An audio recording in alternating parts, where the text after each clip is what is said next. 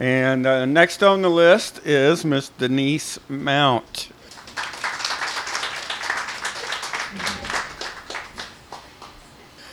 Okay, the beer is part of the story, and it's also the only madness that comes into the story tonight. So I'm sorry there's not more madness.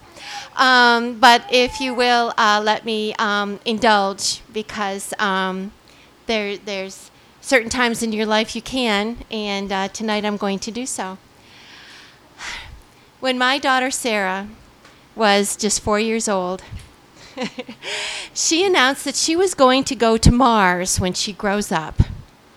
And she heard that people didn't think there were any Martians there, so she wanted to go to Mars to prove that there were. And if it should turn out that there weren't any Martians after all, she was going to be the first one. And Sarah was so earnest in her declaration about going to Mars that her parents got firmly behind her with all of their support.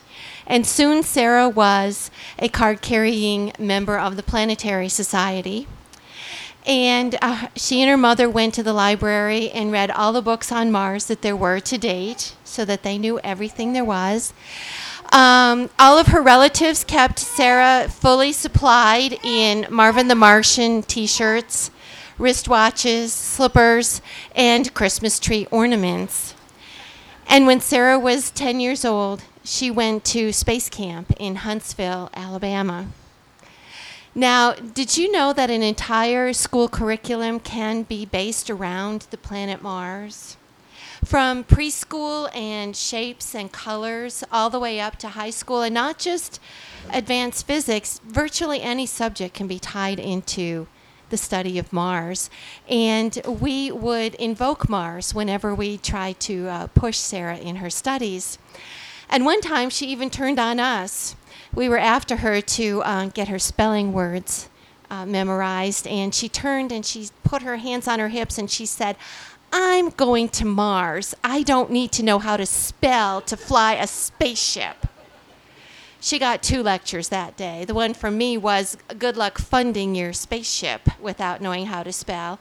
And the one from her dad was, "I work in a podunk little lab, and I get lots of resumes every day for people wanting jobs. And if they have any spelling errors in their cover sheet, it goes right in the garbage without any further consideration." And Sarah took spelling a little more seriously after that. As Sarah got into high school, we started talking about Georgia Tech and math and science so that she would be ready for higher education and possibly astronaut training. And it was about spring of her junior year of high school. I have the date written down at home, the exact date. We were having pizza at Pizza Hut one afternoon, and Sarah announced that she had a second passion. And this passion included the ghost stories she used to tell at sleepovers when she was little. And this passion included the mythology she was learning in high school. And this passion included the personal stories she was hearing at festivals around town, and one fate-filled night in Eustis, Florida.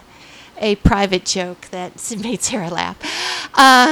And she said that instead of going to Georgia Tech and majoring in math and science, she wanted to go to another school and major in other things. And so it was that Sarah went to UGA, and she double majored in English and Latin, and then she went on to library school and then to England, where she took her stories with her and brought stories back. And it was 3 years ago this August that Sarah stood in front of the crowd at Manuel's Tavern and told her first personal carapace story. It was about the time she went to space camp when she was 10 years old in Huntsville, Alabama. And last fall, Sarah applied to 4 institutes of higher learning. And about a month ago, the school that's her first choice, I had an interview with her. They asked her a lot of serious questions about the research that she was proposing to do. And at one point they asked, "Sarah, what would be the resource that you would use for your information to study and research these personal stories? And she said, oh, there's a wonderful community already set up in Atlanta. We tell stories in bars. Here's where the beer comes in. Here. Their next question was, how reliable are these stories if people tell them while they're drinking? And she must have given a great response, because about a week later, she received an invitation to go to the University of North Carolina at Chapel Hill, where she will pursue her PhD in library science and do her thesis on personal storytelling and integrating it into the storytelling community. And so Sarah will be starting a new beginning. But I will leave you tonight with something she told me that day back when she was a junior in high school, and said she wanted to do something other than Georgia Tech and something other than math and science.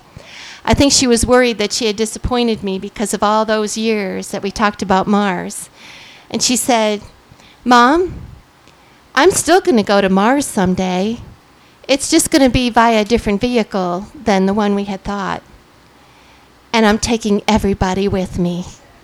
And she has, and she will. Thank you.